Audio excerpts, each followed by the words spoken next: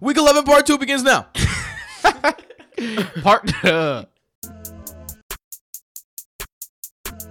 Welcome back to the Brodo Fantasy Football Podcast presented by BrodoFantasy.com. I'm your host, Tim Petrop, with my brothers, the only two twins that give you double that fantasy goodness, Michael and Jason Petrop.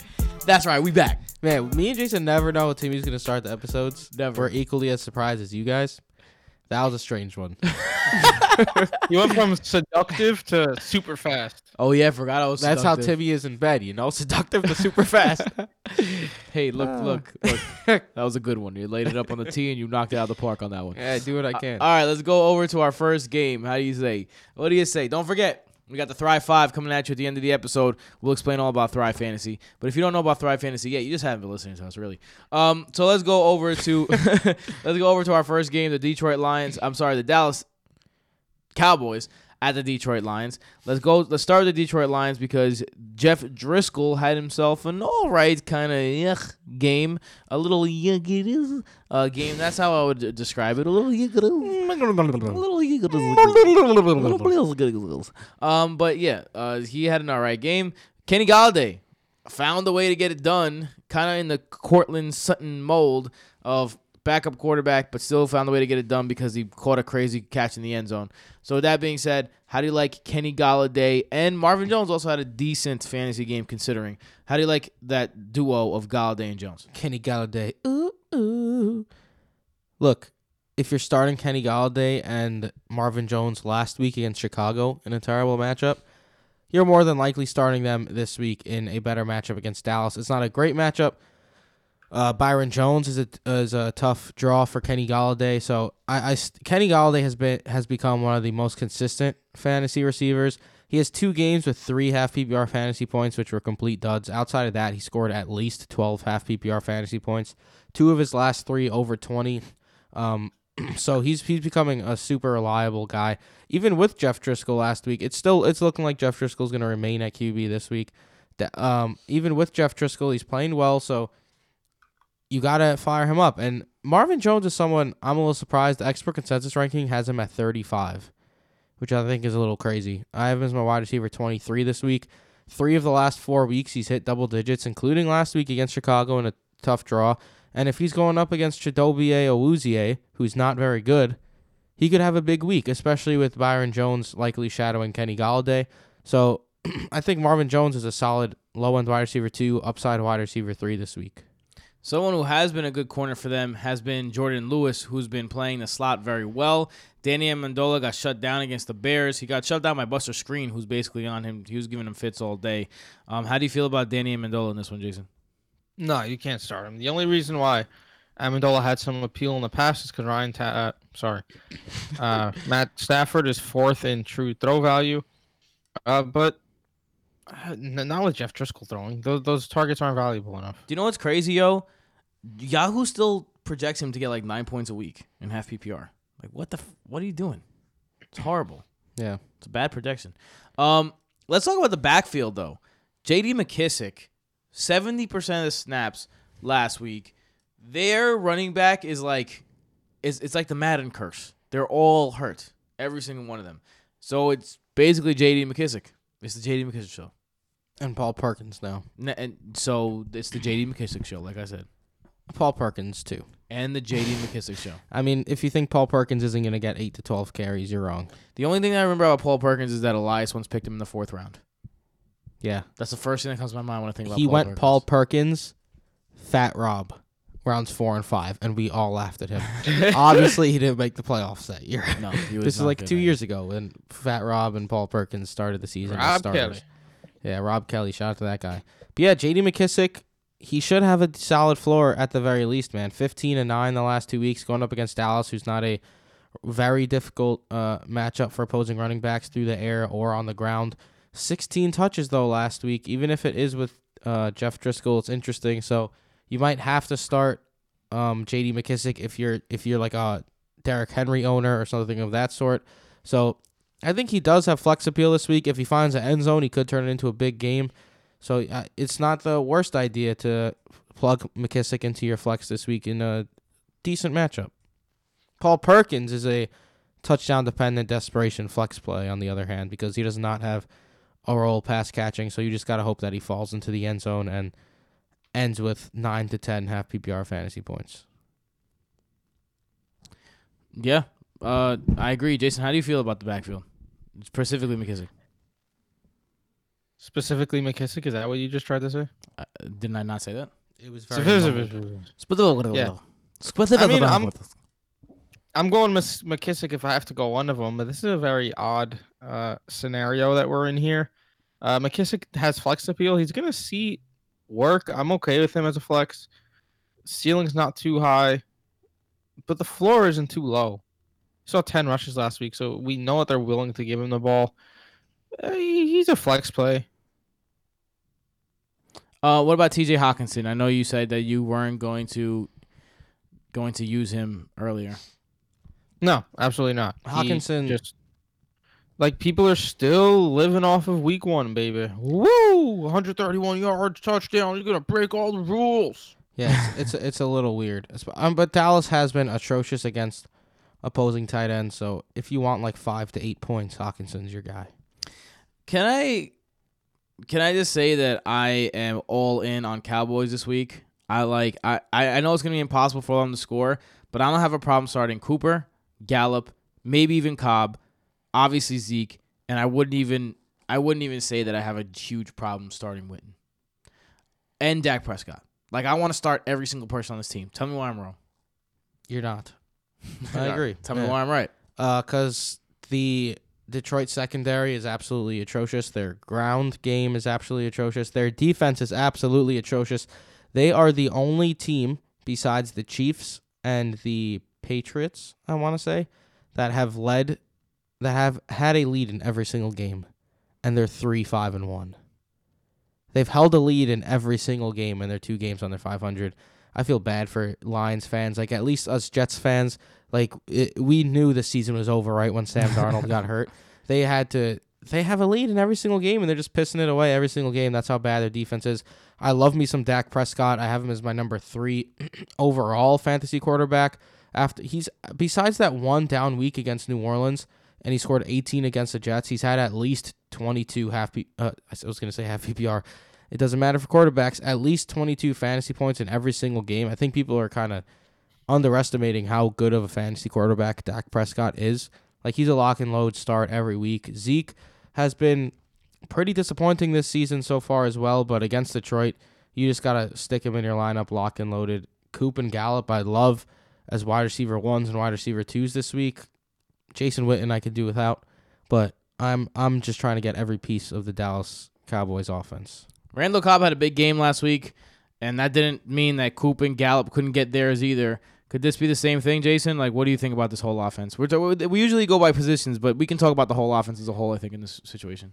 No, yeah, this offense is clicking, baby. Dak Prescott is 7th in true throw value, and it's really a funneled offense to the wide receivers on the outside, and Gallup and Cooper have both been great this season. I don't expect this to change against the Lions.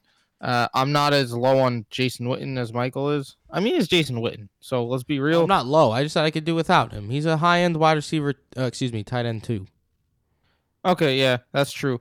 My thoughts are that Zeke really hasn't had a blow-up game this year. This game against Jeff Driscoll, against a defense that's not too good, I think it has blow-up game written all over it because Zeke's been a little slow after that bye week. Yeah, let's move on to our next game after talking about the whole offense. Let's go to Tampa Bay and New Orleans. Here's another whole offense I like, the New Orleans Saints. I'm sorry, New Orleans at Tampa Bay, excuse me. Let's start with the New Orleans Saints because I think they have a bounce-back potential coming. Last week, in a matchup where the Tampa Bay Buccaneers have given up the most fantasy points to wide receivers, it got even worse when Christian Kirk put the beats on them. Michael Thomas has been absolutely phenomenal this whole season. He will continue to be phenomenal. This has Mike Thomas blow-up game written all over it. I also really like Jared Cook, who got 10 targets, if I'm not mistaken. Yeah, just last week. Surprising as Eric Ebron's target total. Right. So, I mean, I streamed him. I was very happy with the production I got out of him. Ted Ginn on the road, not that excited about. Same with Traquan Smith, but I wouldn't be surprised if either one of them hit a home run here. Jason, how do you feel about these pass catching options?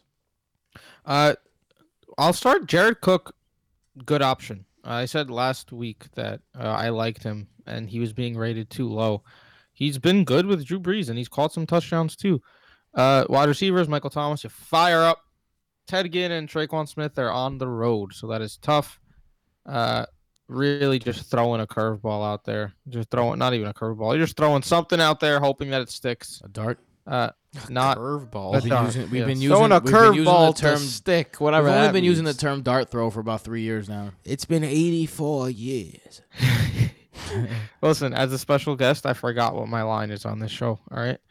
That's about it. What do you want me to say? There's not really any other pass catchers here. Guys, Michael Thomas is the easiest start and get 25 fantasy points of all time this week. For real. I love it. If I'm a Michael Thomas owner, I am licking my chops. Or licking my curveballs, as Jason would say. So an interesting little... Something that is a little bit surprising for the Alvin Kamara had a bad game. Yes. Said you had a bad game. It was a really bad game script where the offense as a whole couldn't do anything. But in terms of being on the field, he was on the field as much as he had been all season. In terms of target share, he still got over 20% of the targets. So it is a situation where if Alvin Kamara was in a better spot, maybe he would have done better. But with that being said, Alvin Kamara did have a bad game. I expect him to bounce back this week. Tampa Bay is tough, man. If he's going to do it, he's going to have to do it through the air, which That's we've what seen he in the will do past, which is absolutely perfectly fine when it comes to Alvin Kamara. So, yeah, if you have him, you're firing him up. There's no way I'm sitting him on my bench just because of the blow-up potential, especially coming off a completely ridiculously awful game from New Orleans getting destroyed by Atlanta. Like, they're coming out with a vengeance this week, so I'm excited about the prospects for that entire offense against Tampa Bay. Yeah, same. What about Drew Brees? Obviously on the road, historically, Drew Brees has been much worse. How do you feel about it? As cool as the breeze by the ocean. Put him in your lineup. Okay. I have him as my QB5. I mean, I'm not. Just brush off last week. Things like that happen. It's odd. That's what's weird about it. Not the fact that it happened. It's clearly not going to happen again. Especially because if you look, he completed 32 passes. Like 287 yards, no touchdowns. It's weird. Agreed. Let's go over to the Tampa Bay sideline. Lately, Chris Godwin has been a little disappointing, but not in real life. He's been really good in real life, and that's because Mike Evans has been fantastic. But the Saints defense is going to be missing Marshawn Lattimore. And this is big because Marshawn Lattimore has now handed donuts to Mike Evans not once, but twice in his career. Donuts to Mike Evans. That's like an oxymoron. So they avoid him, which is great news for Mike Evans. Not as good news for Chris Godwin owners. But with that being said, Mike Evans, Chris Godwin, how do you feel about these guys? If I'm a Mike Evans owner, I'm ridiculously hyped because you went from low-end wide receiver 1 with scary low floor based on past history to smash wide receiver 1, in my opinion. I have him as my third wide receiver this week. If I'm a Chris Godwin owner, I'm pretty upset about it. I still have him as a wide receiver 1. I have him at 7th overall, but I probably would have had him at like 2nd overall if Evans was going to be lined up against Lattimore. So it does probably take some targets away from Godwin, more geared towards Mike Evans. Jason? I concur. Michael talked about O.J. Howard on the Patreon-only pod a lot this week. We know Michael's feelings, so let's talk about your feelings, Jason. How do you feel about O.J. Howard this week? He's worth a skeptical ad, but I don't think it's anything that you need to hop on the bandwagon. He could be a back-end tight end 1 just because once you get into that range, we're looking at Rudolph, McDonald, and Knox. So, I mean, you could throw him out there and hope for another splash game. But it was Arizona. We need to keep that in mind. And 2 or 3 of his catches came on that 2-minute drive at the end of the first half where they weren't running their normal offense. So take it with a grain of salt. Salty. All right, let's talk about this running back situation because it looked like Ronald Jones was ready to take over that job. Ronald Jones. Shush. Ready to take over that job last week. Then he fumbled the ball without even anyone touching him. He just kind of dropped it. And then it was the Peyton Barber show after that. So who gets the most carries? And regardless of who gets the most carries in this game, are either one of these guys startable against a New Orleans run defense has been fantastic. Ronald Jones, man, like you said, he lost that fumble, and him and Peyton Barber each had 11 rushes. It just went right back to that being the case, which is just mind-boggling, especially when Bruce Arians basically said Ronald Jones was the starter and going to get the bulk of the carries going forward. It was just a mess for Ronald Jones, but he salvaged his day by going 8 for 77 through the air, more receptions than he ever had in a game in his life, dating back to high school and college, apparently. So that was nice to see, but will he start being that involved in the passing game? It's questionable. I mean, he's never seen more than 4 targets ever, and 2 games he saw 0 targets prior to last week. And now he gets New Orleans, which is one of the most stout defensive fronts in the league. I think he's more of a high-end flex play than he is an RB2 this week. Jason, you yelled at me when I said Ronald Jones was part of the passing game. You yelled at me. Speak for yourself. He wasn't until now. Fool. Yeah. Speak. What do you want me to tell you? They played Arizona. First of all, I wanted to just reminded me about a tweet because I saw someone and I was going to quote tweet it, but I was in class, so I forgot. But someone tweeted today about how Arizona is allowing the most plays against in the league. And I was like, yep, we called that back out in March. So Shout out us. Shout out to us. And that could obviously be a reason why Ronald Jones had 8 catches last week. So don't act like Ronald Jones is James White now. His max was 2 catches before last week. So suck it, and we'll see. Gotta love the prospects of Jameis Winston in this game against a banged-up secondary. Yeah, Jameis Winston's locked and loaded QB this week as well, especially with bye weeks. Simple as that. Jason? Fire him up. Yeah. All right, let's go to the next game, the Bills at the Dolphins. This one should be a low scorer because both of these offenses have been terrible so far. Josh Allen is the prototypical, if he did not run the ball, he would be a sucky fantasy quarterback, but somehow puts up 25 points a game like he did last week. So Josh Allen against this Miami front in Miami. Let's go over to the Bills. How do you feel about Josh Allen in the matchup where last time he played Miami, he didn't have that super big game that everyone was expecting? 21.8 last time he played Miami, which is a good game. Yeah, I mean, but he's not a guy we've discussed this before. He's not a guy that's going to destroy bad defenses because he can't really throw. So sometimes it's better when he plays defenses just teams that are better in general because he's forced to play more, forced to run more, and stuff of that sort. And Miami is probably the best team in the league since they're 2-0 the last 2 weeks. They look unstoppable. But he's going to have a good week. I don't think it's going to be a blow-up week. I mean, I have him as QB8 against Miami. We've seen that Josh Allen transformed into this fantasy player that has a high floor this year, much different than he was last year, but you got to love it if you're a Josh Allen owner because you're getting at least 18 half PPR I keep saying half PPR for quarterbacks. It doesn't matter. At least 18 fantasy points, and last week he showed his ceiling, which was at 25 fantasy points against Cleveland, so I think he's a great play this week against Miami. What about Devin Singletary, Michael? This is the guy that you basically said a couple weeks ago that he's going to win some leagues. Do you still feel that way? I'm all aboard the Devin Singletary train this week, despite the lack of goodness last week. Last week, 8 for 42, 3 receptions, 8 yards, but he saw 7 targets. He played 46 snaps to Frank Gore's 22. He touched the ball 11 times to Frank Gore's 6. Gore still touched the ball more than I would have liked, but against Miami, this is a smash spot for Devin Singletary. I have him as RB12 this week. I love Devin Singletary this week against Miami. Jason? I concur. I think he's going to blow up. Last week, he had 7 targets. So, I mean, yeah, his touches weren't as high, and Frank Gore was a little bit more involved than usual, than you'd like to see. But I'm not too worried. He still played double the snaps of Frank Gore, and this is a great game for him. Let's go over to the wide receiving options. John Brown just broke a Bills record for having the most consecutive games with at least 50 yards, which is good for John Brown, but also shows you how bad Buffalo Bills receivers have been throughout their history.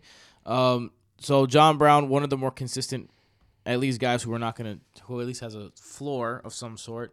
Then you have Cole Beasley, who Jason is happy to know that when he didn't score a touchdown, he had a bad game. So with that being said, how do you feel about these two guys?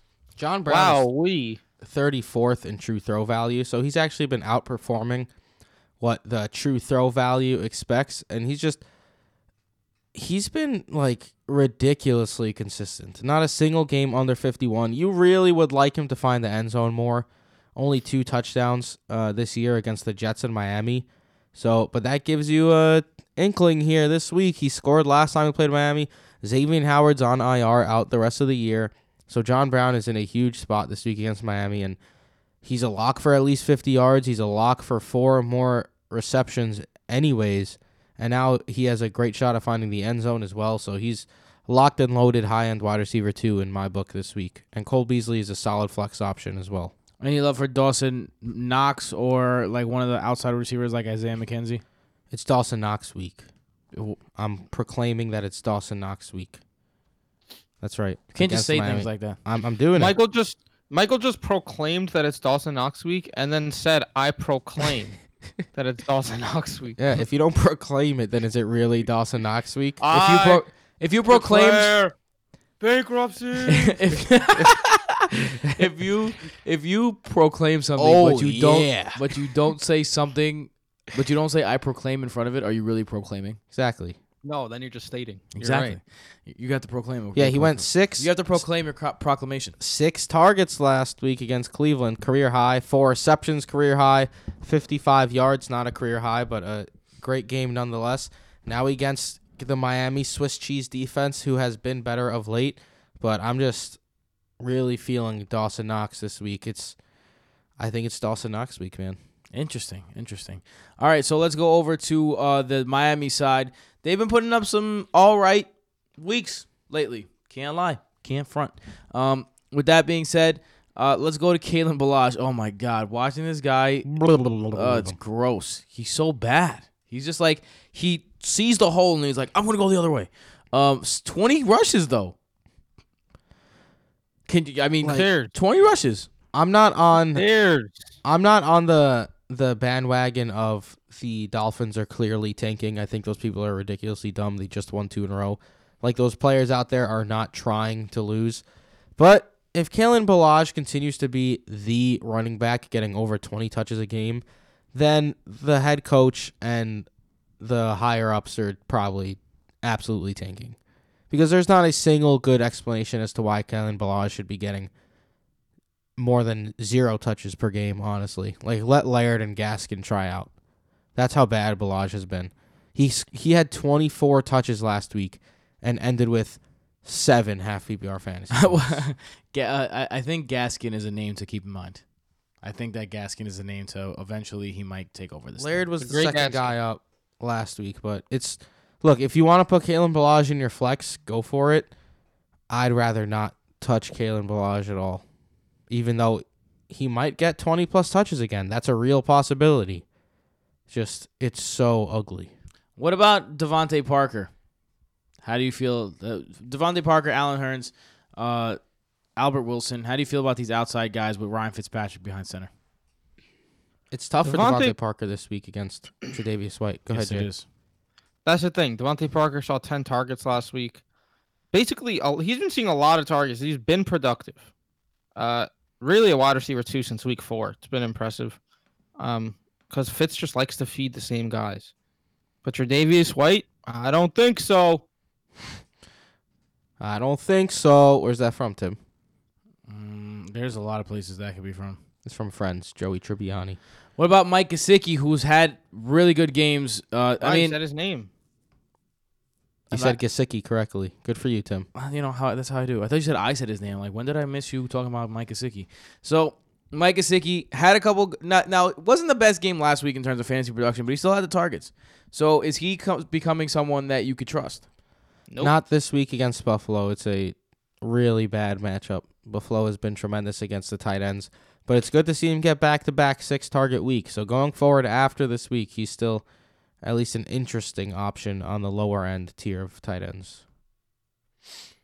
All right, let's go over to our next game.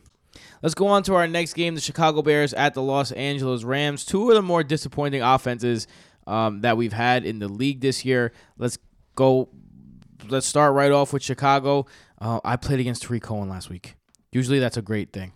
Cohen, Cobb, and Deebo Samuel all went crazy against me, and I lost. This is a guy that we talk about randomly, who's in our home league, who we gotta stop hating on him. Every he's been year making just somehow moves wins because he does it, bro. He's unscared. It blows my mind. He's unscared. I mean, he's never won the whole thing. Never, but he always makes sense the playoffs. to me. But he always has at least a playoff-worthy team, and it boggles my mind. Man, I can't believe I lost to Randall Cobb, Tariq Cohen, and Deebo Samuel. Timmy needed Tevin Coleman to score. He had a -2 advantage, like betting-wise. He needed Tevin Coleman to beat Deebo Samuel. And he did. And he had a 2-point advantage and lost. He didn't by a lot, rough. by a long shot. I lost. Luckily, I'm still in 6th place in that league. That Once Sanders went down, I knew you were done. I'm 5-5 in that league because injuries have completely ransacked my team. Man, I need something. You did, and you know what? I had to tell Michael to shut up because I was at dinner that night. I was having a nice time, and he was like, "Oh, you're gonna lose, fucking jinxing it." I blame it on you. You jinxed the whole thing. I was rooting for you, and then you told me to shut up. It was mean. Yeah, you were like, "Oh, Timmy's definitely gonna lose." Oh, every time there was a catch by Deebo Samuel, oh, he caught another one. Guess who definitely lost, and guess who definitely won? Fuck off. Well, yeah, that's because you jinxed me. All right, totally. Let's go to this. Let's go to the offense. I definitely jinxed this year, the Chicago Bears. Tariq Cohen, Mike Davis released. I don't know what that means. Tariq Cohen, David Montgomery in this backfield. Against Mike Davis was released weeks ago. No, this week. He signed this week with somebody else. I can't remember. Yeah, but he was released a couple weeks ago. I don't know. I challenge you on that one. Just because he signed this week doesn't mean he wasn't released a few weeks ago. Because he was. man. I challenge you that he was released this week before. You're wrong. What the fuck are you talking about? Right? What are you Before talking last about week. is right. Go ahead, look it up. Jeez Louise, Tim. Keep talking. Anyway, he's definitely released. Whenever he was released does not matter because he wasn't getting play anyway. So David Montgomery and Tariq Cohen against a good front seven for the Los Angeles Rams. How do you feel about it? David Montgomery. You must respect my Montgomery. That was terrible. I'm going to keep saying that because we got some love from in the shout Patreon out, chat. got some love in the Patreon chat for that joke, so I'm going to keep doing it. Okay. Yeah, let's not panic, people.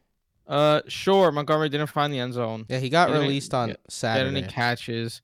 He still had 17 rushes, 60 yards. It wasn't awful. He's a rookie. There'll be growing pains. But 17 touches is nothing to scoff at. That's basically what he's seen, except for the Chargers. He had 27 carries, which is nuts. And the Rams aren't the best run defense. We've often said Wade Phillips, at this point in his life, basically decided, let me not waste my precious years worrying about the run. And that's what's happening. So I'm okay with firing up Montgomery. I think the panic for Montgomery is a little too far. Yeah. I mean, he's 47th in true throw value, so he's really not a big pass catching factor. But, yeah, if he's going to keep getting 17-plus touches, you got to fire him up as a running back, too. On the topic of true throw value, Tariq Cohen's aligns with Marquez Valdez-Scantling. By the way, trash. By the way, Chicago Bears wisely released Mike Davis posted 4 days ago. I just said they released him on Saturday. Yeah, so there you go. Suck balls. I felt like it was longer ago. Both of you suck balls. Time flies when you're having fun. Time You don't flies have when enough fun. It was last week, not this week. We were right. Yeah, but me and you have fun, Jay. Tim doesn't. It was before our last. When I say last week, I mean last Wednesday. Don't get. Well, your now shit. Don't now get we're it trying to twisted. get technicalities here. Too many technicalities on this program. Let's move on. All right. Who wants to go on the weekly rant against Allen Robinson? Hello, Michael or Allen Jason? Robinson. Let me tell you, I laughed earlier today. My rankings are currently on the site, brotofantasy.com. Check them out. I laughed earlier today because I once again got the alert, are you sure, about Allen Robinson's rankings? And I was like, absolutely. I have Allen Robinson ranked as my wide receiver 31. Shout out to Michael, who was 22nd in Fantasy Pros with wide receiver rankings last week. Shout out to Mike. That I was, mainly because of Allen Robinson and not because of Calvin Ridley. And Christian Kirk, though. Christian Kirk, though. But yeah, so Allen Robinson, though, now he's going to go up against Jalen Ramsey. So how could you possibly rank him higher than he has been recently? Jalen Ramsey's kind of been trashed since he joined the Rams. Just putting that out there. I mean, he's better than the other Rams corners. So, like, with Jalen... And come on, Jalen Ramsey's not trash. He's been kind of trash. I'm not buying it. But look, yeah, against the Rams, it's not a great matchup. I think he's a mid wide receiver 3. His expert consensus ranking is a wide receiver 2. I'm not buying him as a top 24 receiver this week. I'm not trusting any of the other receivers. No, I agree. Taylor Gabriel, Anthony Miller, I'm not trusting those guys. Yeah, you can't trust any of these guys. Obviously, you're not starting Trubisky either. So let's go over to the Rams offense. Cooper or lack thereof. 0 points. Let that sink in. My Cooper Kupp tweet got some love. My C 0.0 per cup. Yeah, that was good. But with that being said, Buster Skrine had a good game last week against Danny Amendola. Do you think that Cooper Kupp busts out of this thing? All right, let's not act like Buster Skrine had a good game against Danny Amendola with Jeff Driscoll throwing the ball. It means that Buster Skrine's a good slot corner. It's called a transition, Jason. Your boy's good at this shit. It's called ridiculousness. So tell us why it's ridiculous then. Fucking Rob Dyrdek just came onto the program and started talking about Buster Skrine. Host of Ridiculousness, by the way. That's horrible, man. Yes, that is where I was going. I mean, the point is Buster Skrine's not going to shut down Cooper Kupp. The only thing that's going to shut down Cooper Kupp is Jared Goff. And it's been happening a lot lately. Because it's not just a 1 week occurrence. Cooper Kupp is 4, 8, 32, and 0 the last 4 weeks. I mean, I don't know how you go from 220 yards and a touchdown to a donut. Jared Goff has just been really atrocious. Dude, if you look at the last season, Trubisky has more passing touchdowns than Jared Goff. 16 games. Goff's been really bad. And that's pretty bad. Yeah. Yeah, and Cooper Kupp's been sliding in true target value. He's down to 16th on the season. So still a wide receiver 2. He obviously has upside, just not nearly as consistent as the beginning of the season, and it is a little frightening heading into the playoffs. You do, like, I was going to, it's tough because Brandon Cook's going down. You think it helps, but they really zoned in on Cooper Kupp in Pittsburgh, and you wonder if they're going to do the same thing in Chicago. I'm still firing up Cooper Kupp. Obviously, his upside is ridiculous, as he's shown multiple times this season. But yeah, I'd be a little worried as a Cooper Kupp owner. You'd like to see a big bounce back game here, but Robert Woods, on the other hand, he started off the game with 0 catches, almost into halftime, and then ended with 11 targets, 7 receptions, and 95 yards. So he had a very solid half PPR and PPR fantasy game. I kind of expect more of the same this week in Chicago. Still no touchdowns this year. He's not a red zone threat. You kind of just have to hope that he goes for a lot of yards receiving. And Chicago is a team where they don't really have a shutdown corner. They just have a very good unit overall. So they're not a team I'm super afraid of. They've been good against the receivers, but as long as Jared Goff could at least get a little time to find them, they can have decent fantasy games. So I'm okay with starting Robert Woods as a wide receiver 3 and Kupp as more of a low-end wide receiver 1 rather than a high-end wide receiver 1 as he's been in the past. Here's the thing, though. Are you going to be able... Because this is the game that Goff kind of fell out of that high upper tier last year. Was against Chicago. They shut him out. It's still the same cast of characters, minus a couple guys that are injured that are going to be rushing the quarterback. Except it's not the same offensive line. There's a much worse offensive line. So with that being said, are you worried about the fact that the Bears are just going to blitz and they're just going to send Khalil Mack and they're going to scare the shit out of Goff and they're just not going to have time to pass to any of these pass catchers? I mean, if they do, then hopefully they get the ball out of Goff's hands quick. I do like the fact a lot that Goff is at home. He plays remarkably better at home in his history, minus the San Fran game. But last year and this year, he's been much better at home than he's been on the road. So that's also a plus for him.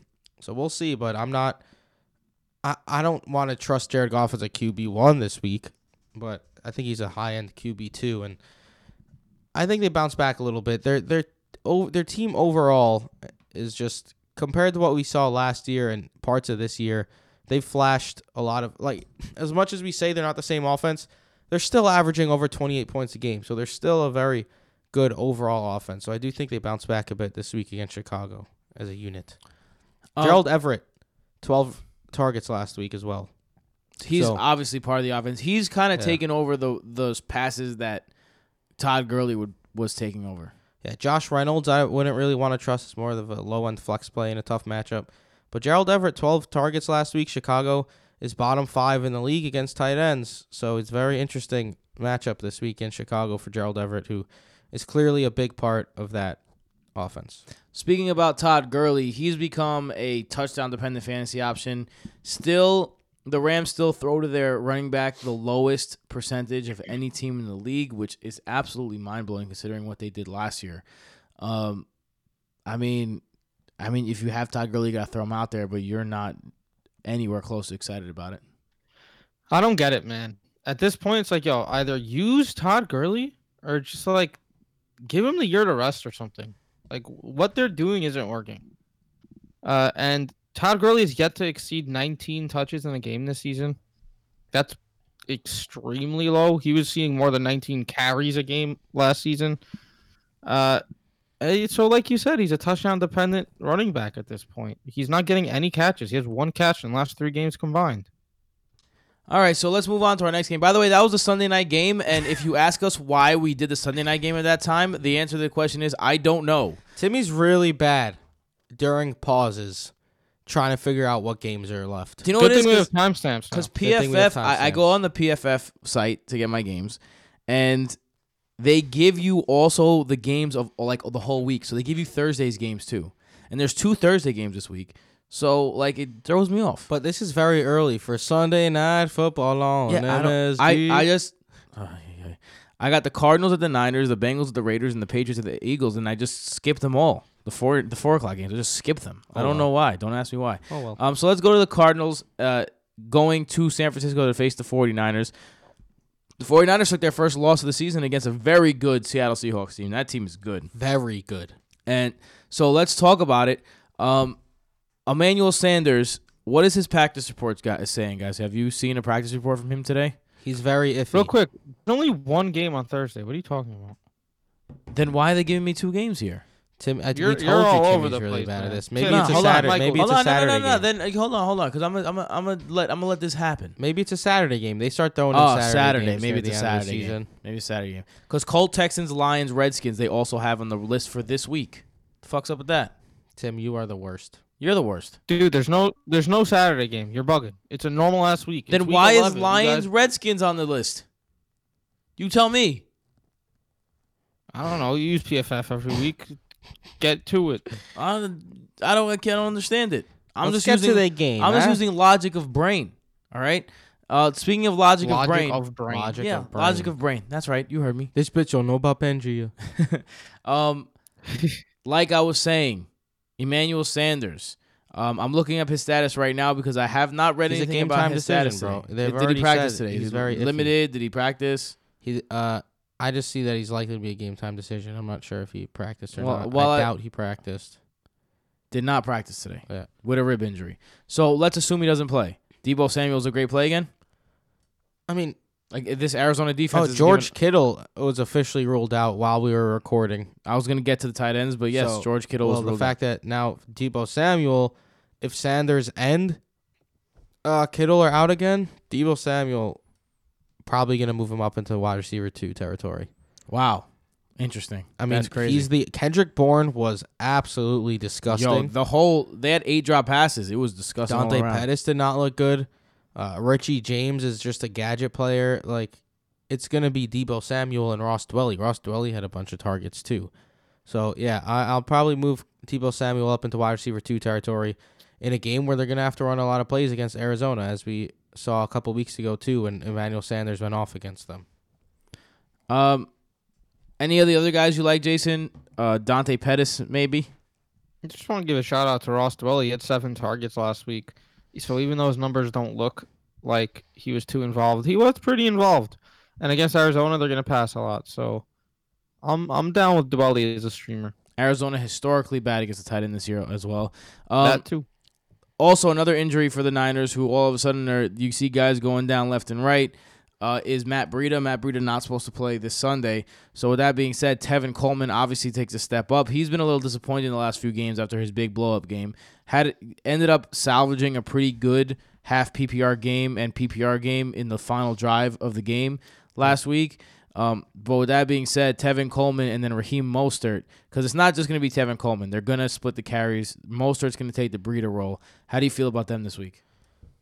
I love me some Raheem Mostert if you need a fill-in for a bye week or for a bye week or an injury or something of that sort. I think Raheem Mostert will step right into the Matt Breida role. And they usually used Mostert too a little bit with them there. He was the one getting the ball in overtime, so he gets receptions. He runs the ball. Me fucking insane. I think he's a very decent flex option this week against Arizona. Like we said, they're going to run a ton of plays against Arizona, and they do not have a good defensive front. So I think Mostert's a very interesting low-end RB2 play, even if you have to put him there. And Tevin Coleman, it has been rough for him of late, but he's still the main guy there, especially now Breida out again. He's going to get the lion's share of touches.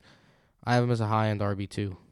The Niners have given up the lowest or the second lowest amount of points to almost every position in fantasy.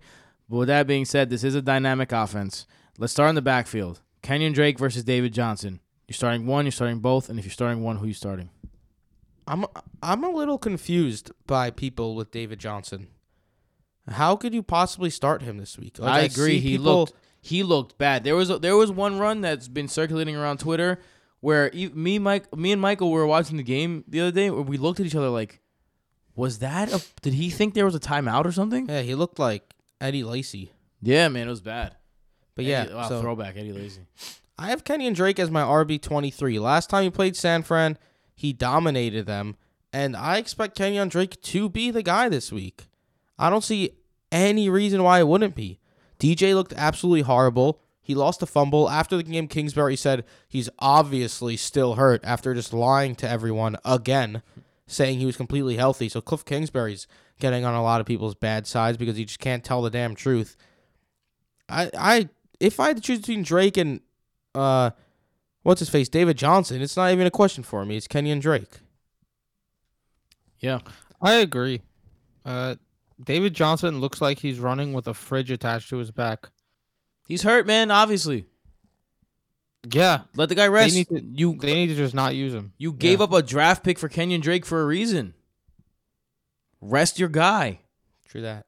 You're not going anywhere this year. You're not making no playoffs. Be smart. Yeah, I agree. Let's go to the outsides. Obviously, playing against a secondary that has been absolutely great. Jaquiski Tart, one of the best names in the secondary land. Richard Sherman says he's one of the best underrated safeties in the league. Jaquiski Tart. But Christian Kirk had himself an explosion last week. Does he follow this up with a good performance? I believe so. And I know that it's a tough matchup and some people might shy away, but this offense is going to throw, and they're going to throw a lot. And the only time they haven't thrown a lot is when they were winning against like the Giants or the Bengals.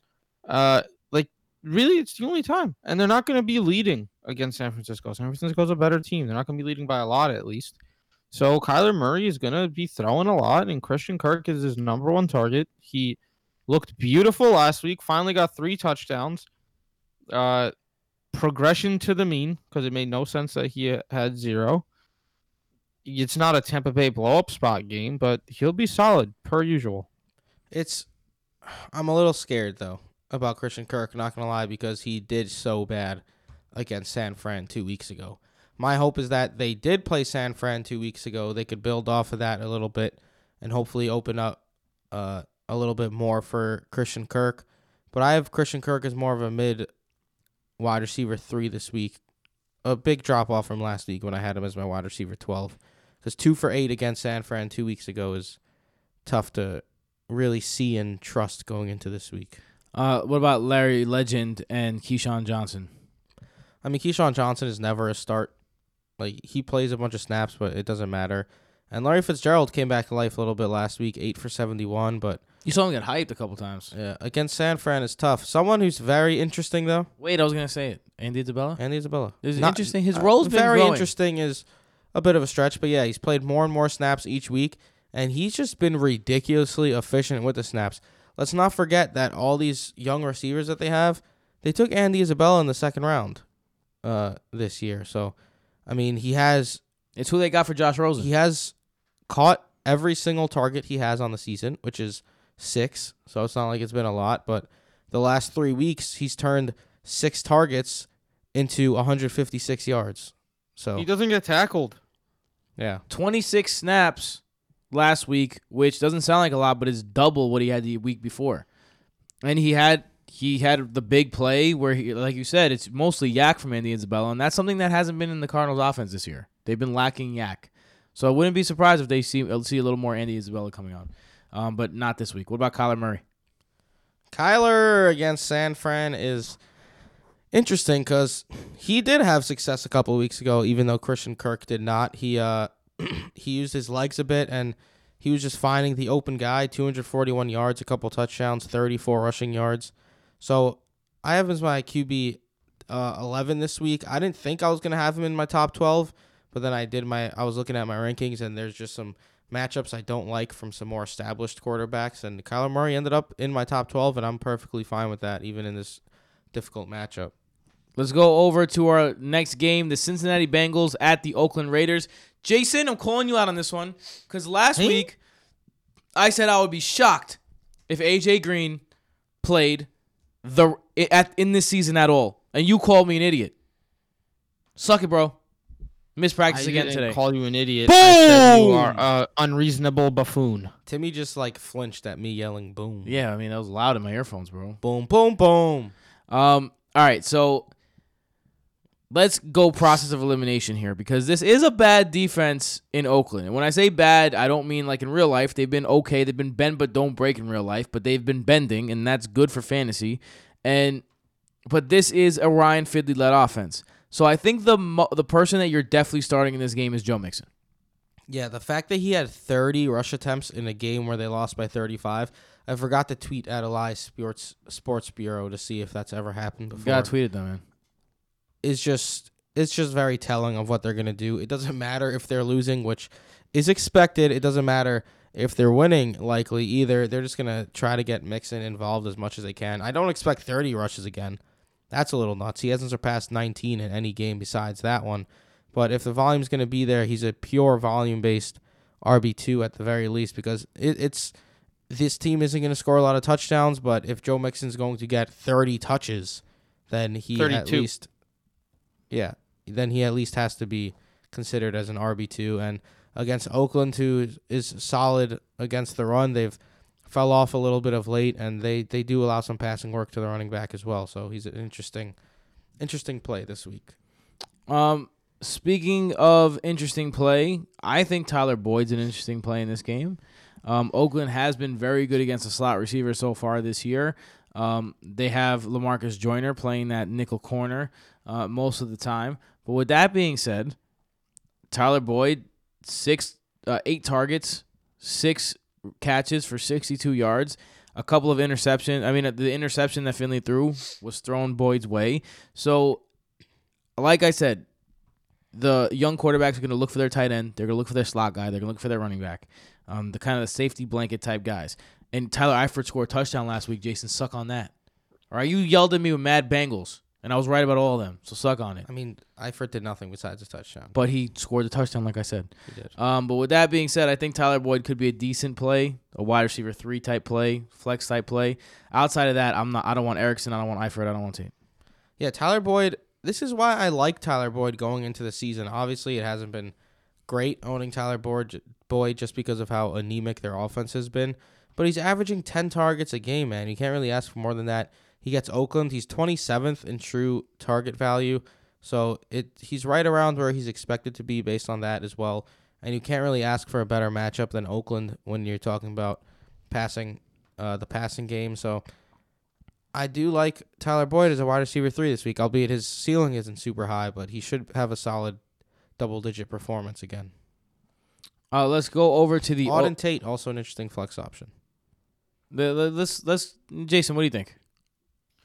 Auden Tate is someone that's been pretty productive. I mean, I've been the biggest Auden Tate could just slide right into your flex or wide receiver 3 person. With Ryan Finley, that drops a little bit. Still had a similar amount of targets, similar amount of catches, but the yards weren't there. It's just a lower ceiling with Ryan Finley. So Tate becomes a wide receiver 3 option, becomes more of a flex option. It depends on your other players that you have, but you could put him out there. It's not the most enticing thing. One of the worst defenses in the league is Cincinnati. William Jackson, who looked like a stud a couple years ago, even last year, has really taken a step back, and it's probably because they can get absolutely no pressure on the quarterback. So with that being said, a lot of opportunity for offense in this one. I love me some Josh Jacobs in this game. Oh, yeah. This is the Josh Jacobs dream this week against against Cincinnati, because he's not involved in the passing game. So he needs to be in a position to get 25 carries, 20-plus carries. And that's exactly where he's at this week against Cincy. They're a terrible team. Positive game script here.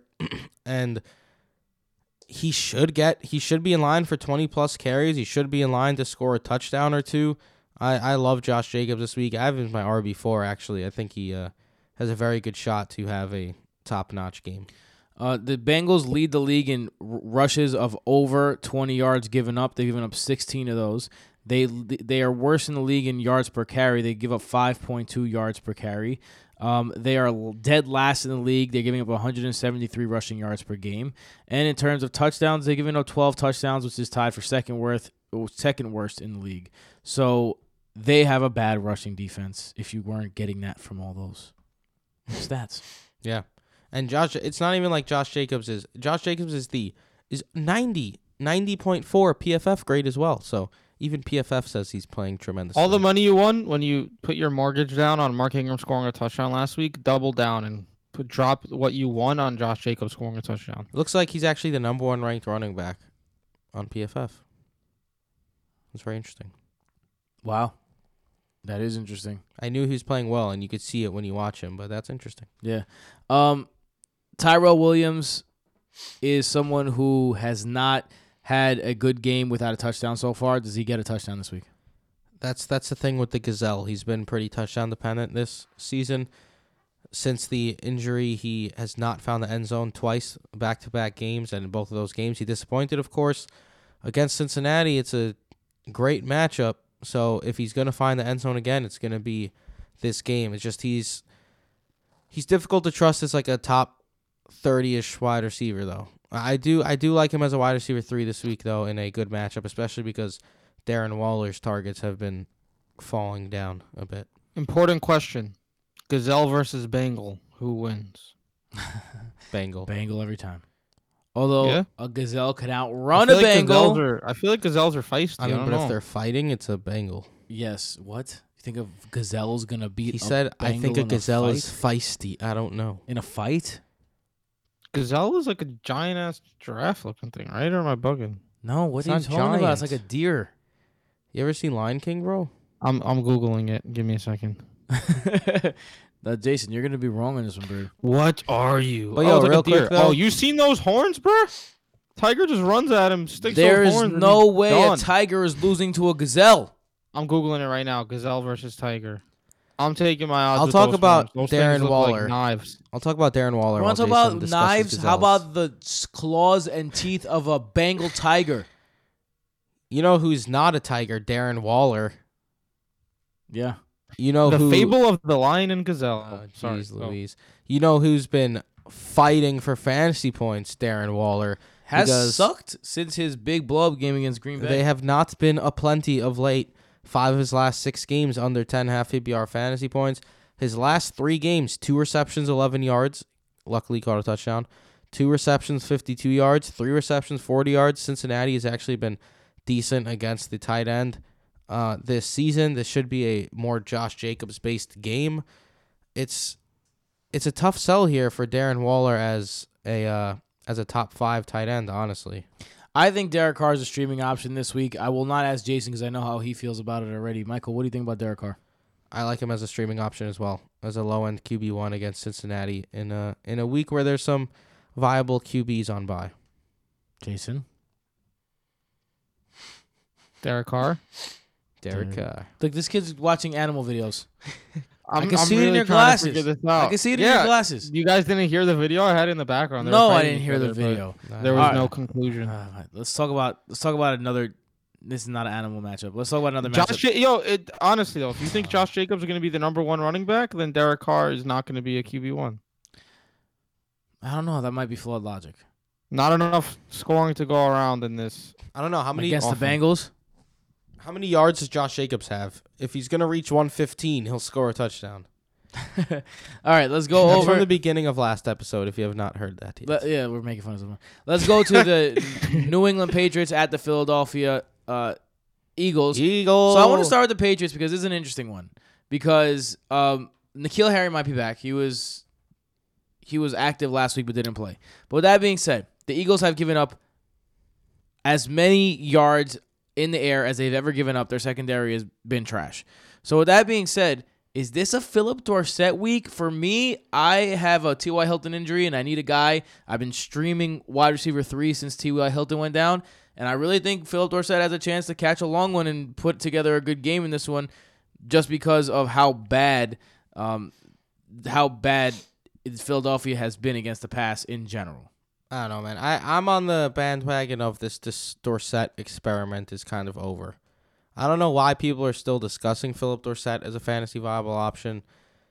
If he doesn't find the end zone, he's a complete waste. And if he does, then he'll have a solid game, but it's not like it's going to be anything super crazy. Now Mohamed Sanu there stealing work too. I don't know. I wouldn't be shocked if Dorsett found the end zone. I do think he's at least a flex play. But I think he's more of a low-end flex play because he does have a low floor, and he needs a touchdown to be viable. The Eagles have given up the fourth most passes of 40-plus yards this year with 9. So they've given up about 1 40-yard pass a game. Mohamed Sanu.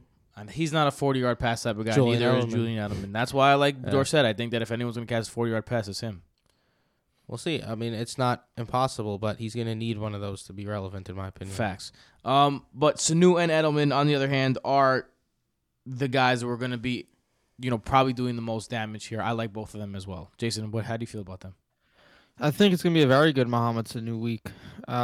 Really came on the scene. 5 targets, first game on a new team is not something to shake your head at. And then the next week he had 14 targets. So boom, he's in there. He is a New England Patriot.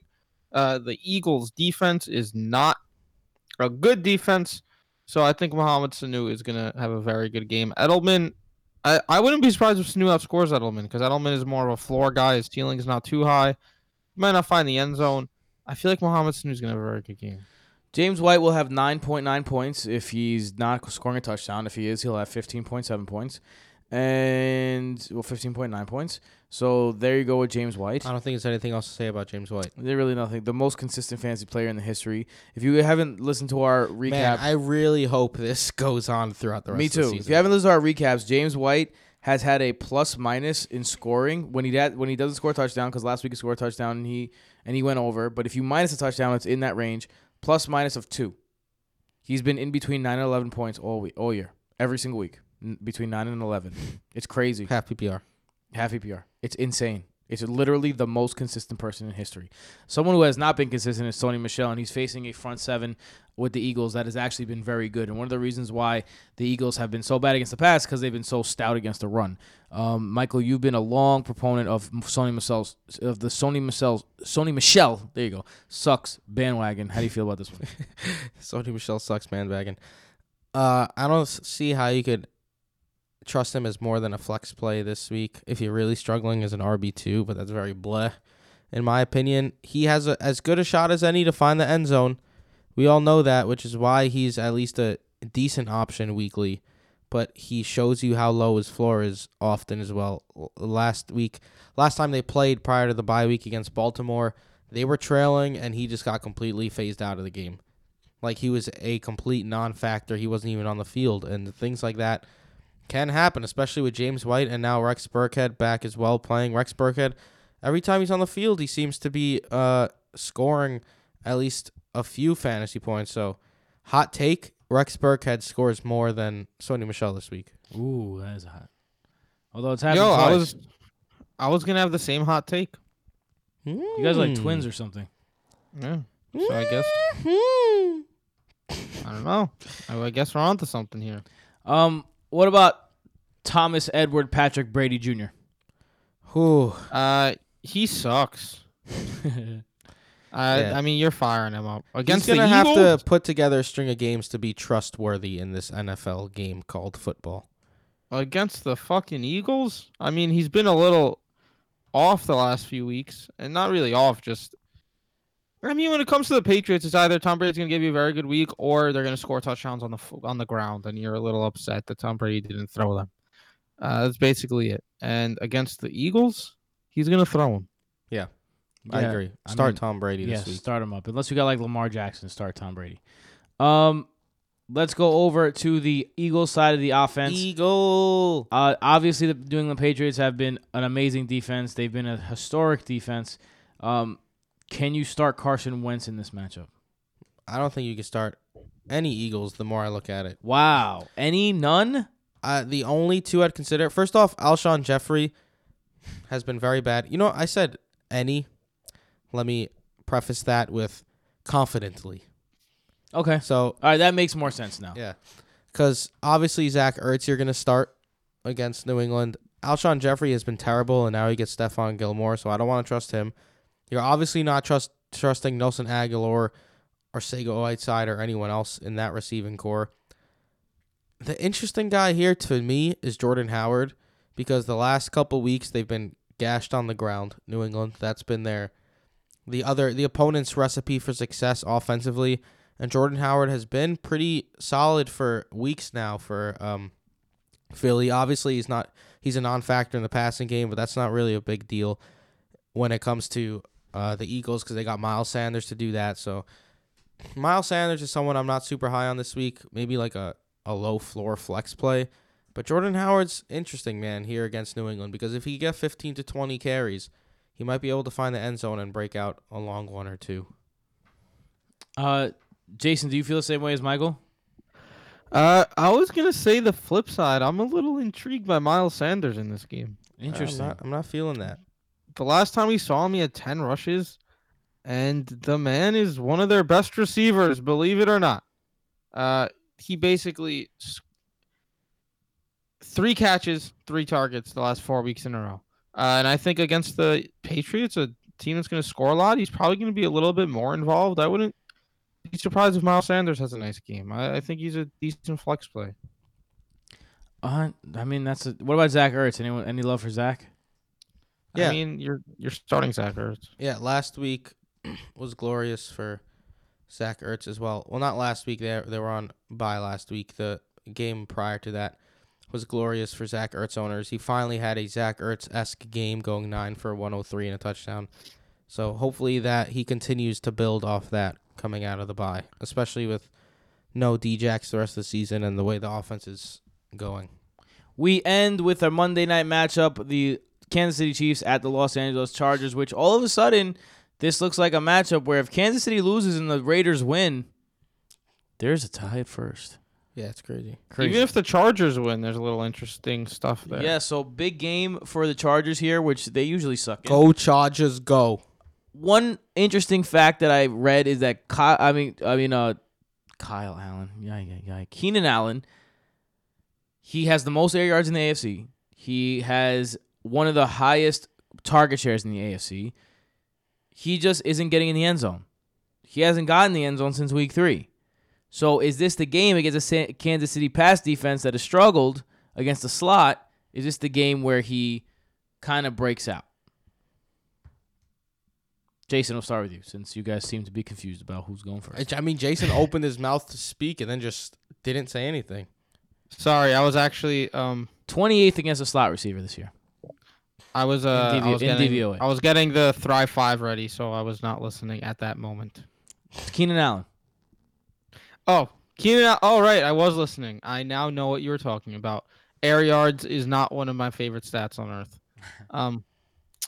But it's a good game for him here. I think the thing that's concerning is Philip Rivers' struggles in Arrowhead. They've been documented by a lot of people. But Keenan Allen's targets went back up to 11 last week after an awful game against Green Bay. He even had a rush for 18 yards.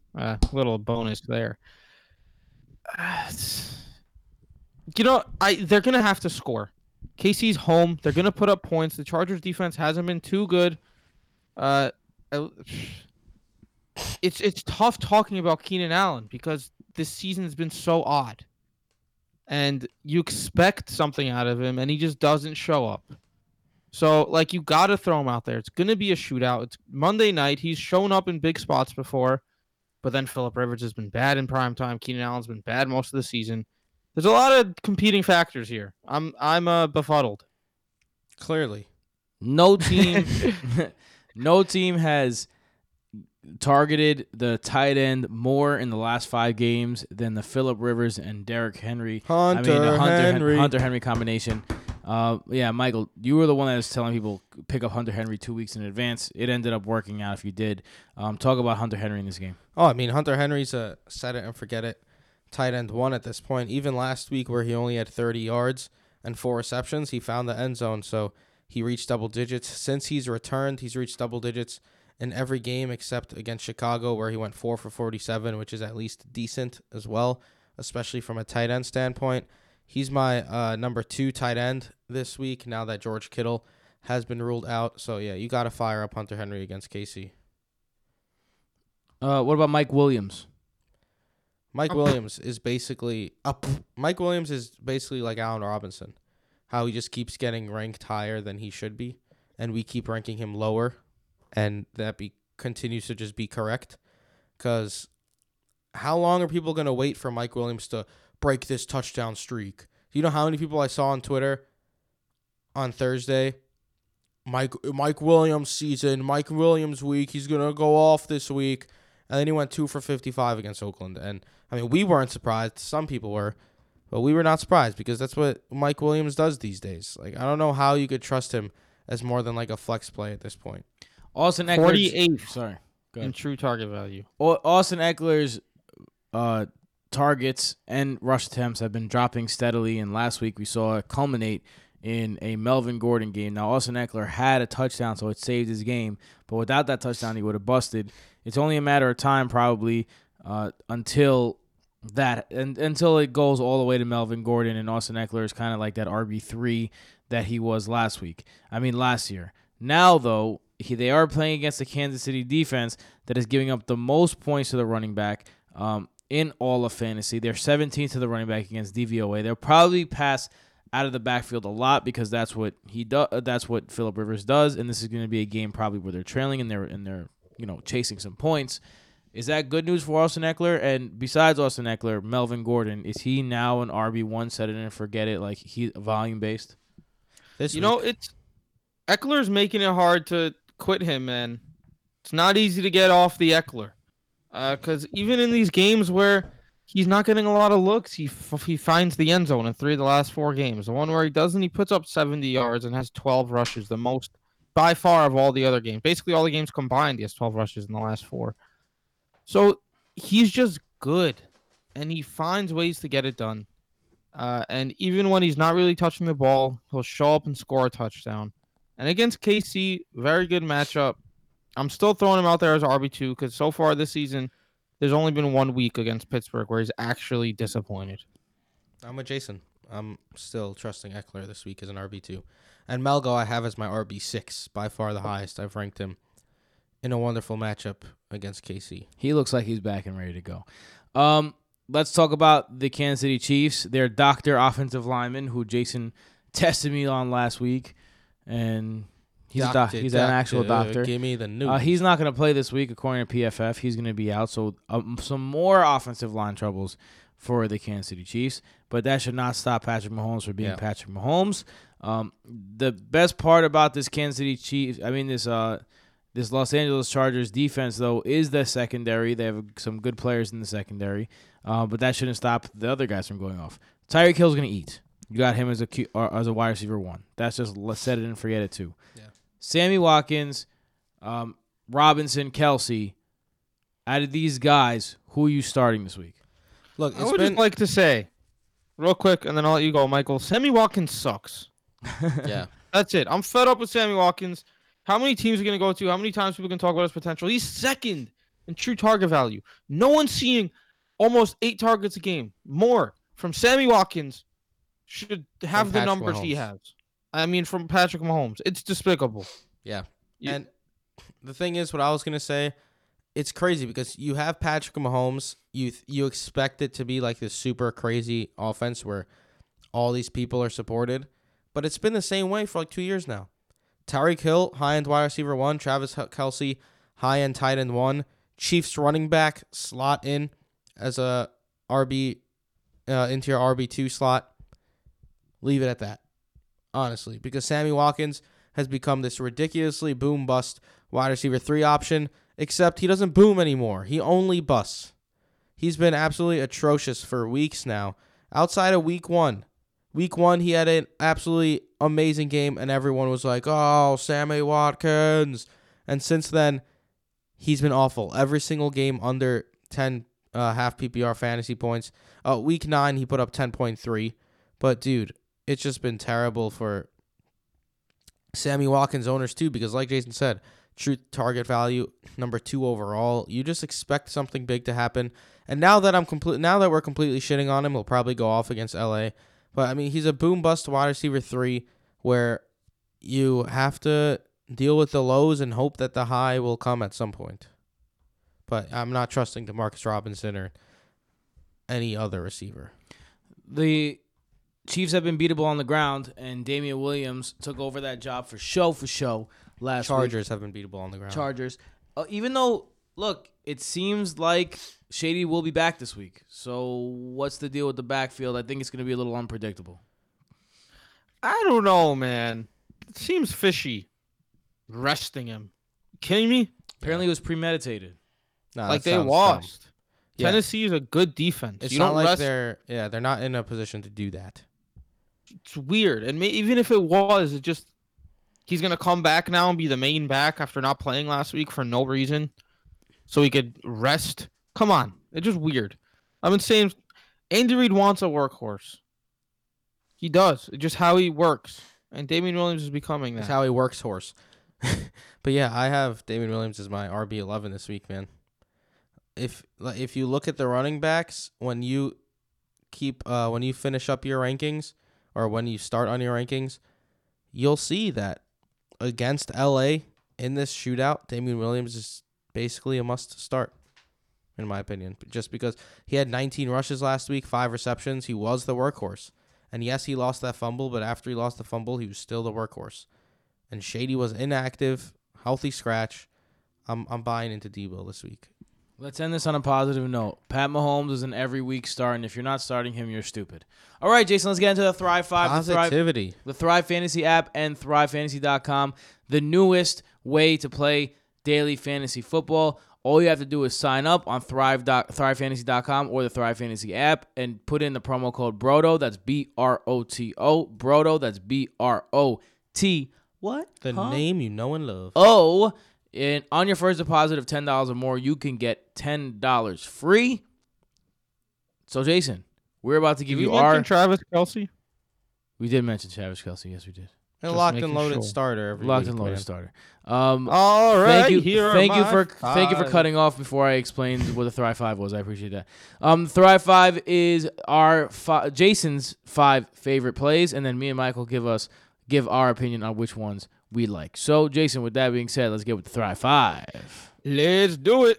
I think this one's an easy one to start off. Matt Ryan at Carolina, 305.5 pass yards. Over 95 points, under 105. Under. What? That's one of the most ridiculous lines I've ever heard in my life. Taking that under every day, right? How do you open up a line at 305 passing yards? Yes, under. Even if you lose, who cares? They're going to kill him on the ground. Yeah, that shit's easy. I think this was easy too. Michael Thomas to score a touchdown at Tampa, over 120, under 80. What? Over? Yeah. Give me all of that. I know Michael doesn't like to bet on touchdowns, but that seems easy breezy, beautiful cover, bro. Yeah, I agree. Zeke 120.5 yards total at Detroit. Yep. Over sign me up. 95, under 105. Sign me up for Zeke. It's time, man. I'm gonna go under 125 because I think it's an easy blow-up game for Zeke. I I'm think they going spread it over. around a little bit. I not that he won't have a good game, but I think 125. You shut is your too mouth much. when you're talking to me. This one seems pretty easy to me as well. Saw 30 touches at Oakland. Joe Mixon, 76.5 total yards. Over. I mean, Even odd. I don't want to bet on Joe Mixon. I do. Over. I'm taking the over. He just had 30 touches, man. Last one. I take the risk on this one too. Solid payout. Sam Darnold to not throw an interception at Washington. Over 80, under 120. These are some of my favorites right here because they almost always work out. I'm going to under 2. Yeah, Michael took no interception from Mitch Trubisky last week and it paid No off. Mitch Trubisky, no Marcus Mariota. They've Yeah. all landed in the past. Well, It's not like a none of them have had 8 interceptions in 2 weeks before last week, like Sam Darnold did. still. I'm still doing it. I'll still go under 2. All right. That was a throw. That's five. All right. The best part That's of the week 5, y'all. is over. Unfortunately, that was our preview for the week. Michael, where could they find you? Mike_Trap. Jason. At Jason Petrot. You can find us at Brodo Fantasy, and you can find me at Tim Petrov on all social media outlets, but only if you're feeling real frisky. Don't forget to sign up for Thrive Fantasy. Don't forget to drop by our website, brodofantasy.com, for all your Brodo needs, including true throw and true target values. Also, don't forget to stop by our Patreon, patreon.com/Brodo Fantasy, where you can get a ton of extras. We're working on another extra for our $10 patrons right now. We're going to be announcing that probably next week. So if you're a $10 patron, congratulations. You're about to get something new. If you're not, you can just slide up there to be a $10 patron. Or you could stay at the $3 level. That's our lowest level. And you can get an extra episode and join our community. And you can get a whole ton more extras in the other tiers. Go by patreon.com/BrodoFantasy. Check it out. And also, shout out to Red Cup News, at Red Cup News on Instagram, our mothership.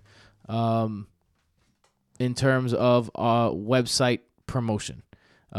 With that, we say so long. Peace out. Later. Sayonara. Arrivederci. Michael cut me off. I'm running out.